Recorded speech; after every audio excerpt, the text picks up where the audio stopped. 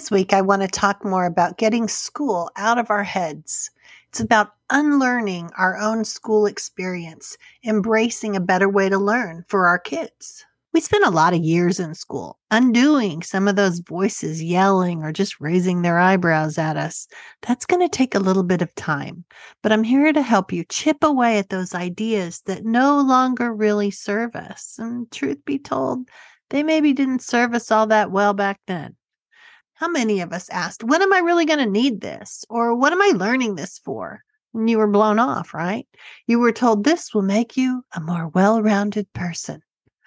But in whose eyes? Who is looking at our well-roundedness now as adults and saying, wow, she knows a little about everything. Not a lot, so not really useful. But well-rounded, she's that. No, I have never heard that in my life. When we choose to unschool or even homeschool, we have to let so many ideas go. Some we hold on to longer than others for all kinds of reasons. Maybe we were the good kid in school. We hacked the system. I think unschooling is sometimes harder for these people. If you spend a lot of years doing this, it may be more deeply integrated into your sense of who you are. Maybe you've told yourself, I'm type A. I work hard. I do have a little people-pleasing in me. I like things neat and orderly. Well, those traits made you successful in school, not necessarily in real life after you got out of school. As opposed to the rebels who gave up on pleasing people, that wasn't in the cards. Or maybe it just wasn't as easy for them to hack into it. Point is, so many of our thought processes as now adults and parents have been shaped by our experiences. They're not all bad, but we need to shine some light on them to see which we believe really matter and which don't. Which work for our kids and which don't. Which fit this day and age as opposed to the world back when we were kids, because it certainly is different now. Almost 30 years ago, I was exactly where you are now.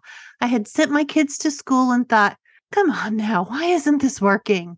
Then later, when I brought them home from the school system and I was trying curriculum, I was thinking, it's just one or two sentences for Pete's sake. When I was in school, we had years of this. Why won't my kids comply? Because I still had so much school stuck in my head.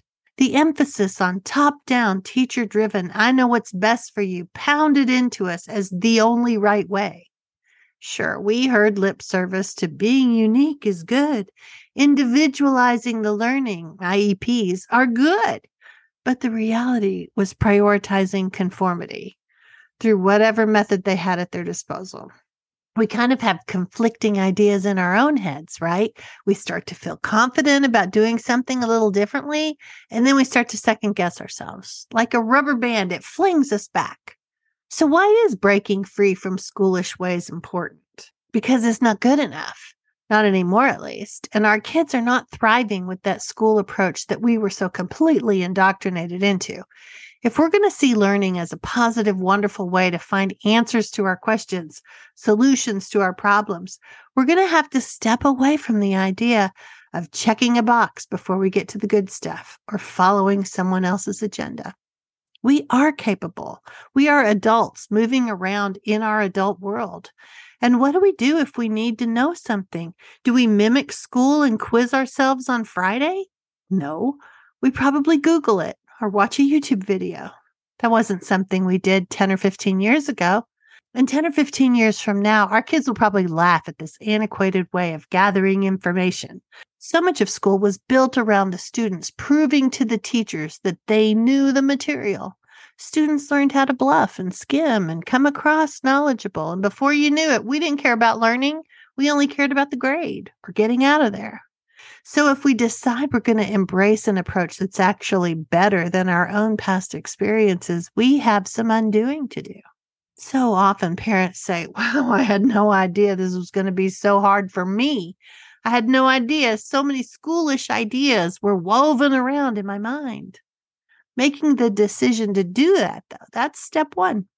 And it's how you get the most out of an unschooling or any non-traditional learning experience. I've started to give you some ideas about why this is so hard to do.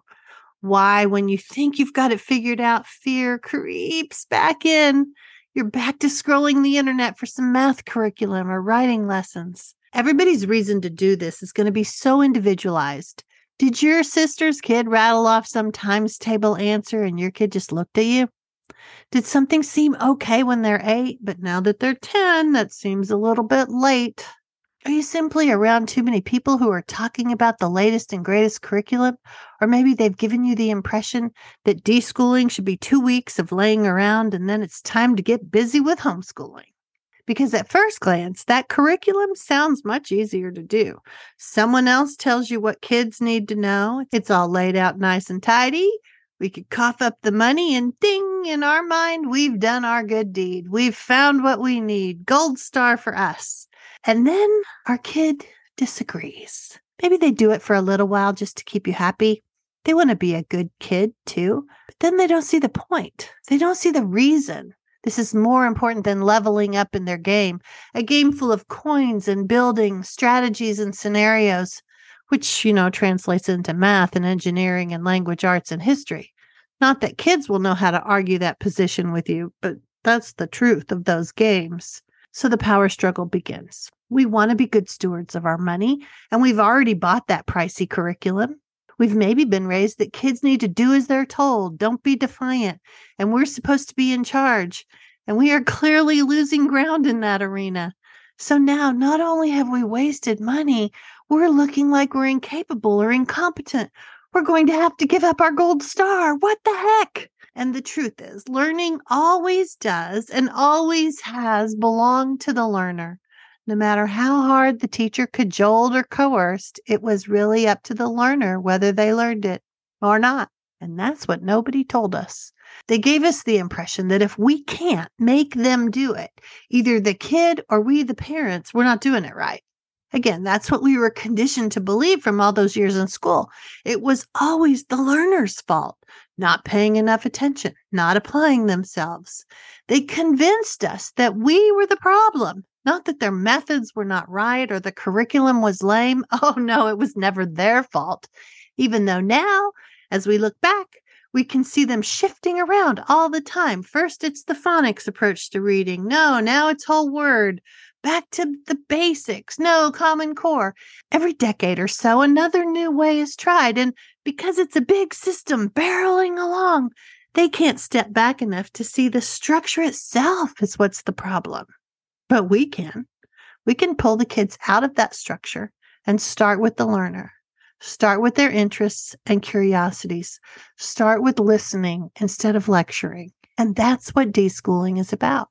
Shifting away from the school approach to learning and turning it upside down, noticing more about the learner instead of trying to mold them into some story in our head or some example that the school system has laid out as what's desirable.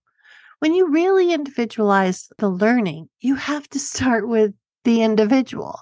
I get it. You can't do that in a classroom, but you, the parents, can do that. All you have to do, simple and hard at the same time, is get over your fear. Be brave enough to forge your own path. Look around to learn more because you've got a lot to learn too. You don't have to fake that you're the expert, the quintessential homeschooling mom. Forget that. You're learning to do something you were not prepared to do, but you have a reason for all this effort. That child standing in front of you, they deserve better than school or the school approach to homeschooling. Let's conquer your fears one at a time. With grown kids who learn this way, I can tell you that this non-traditional unschooling way works.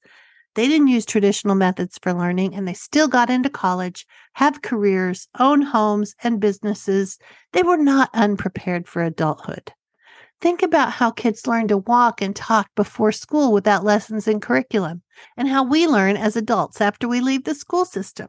I'm here to tell you that my kids and thousands of others who have done this quietly under the radar learned what they needed to be happy, successful adults. What if it really is as simple as that?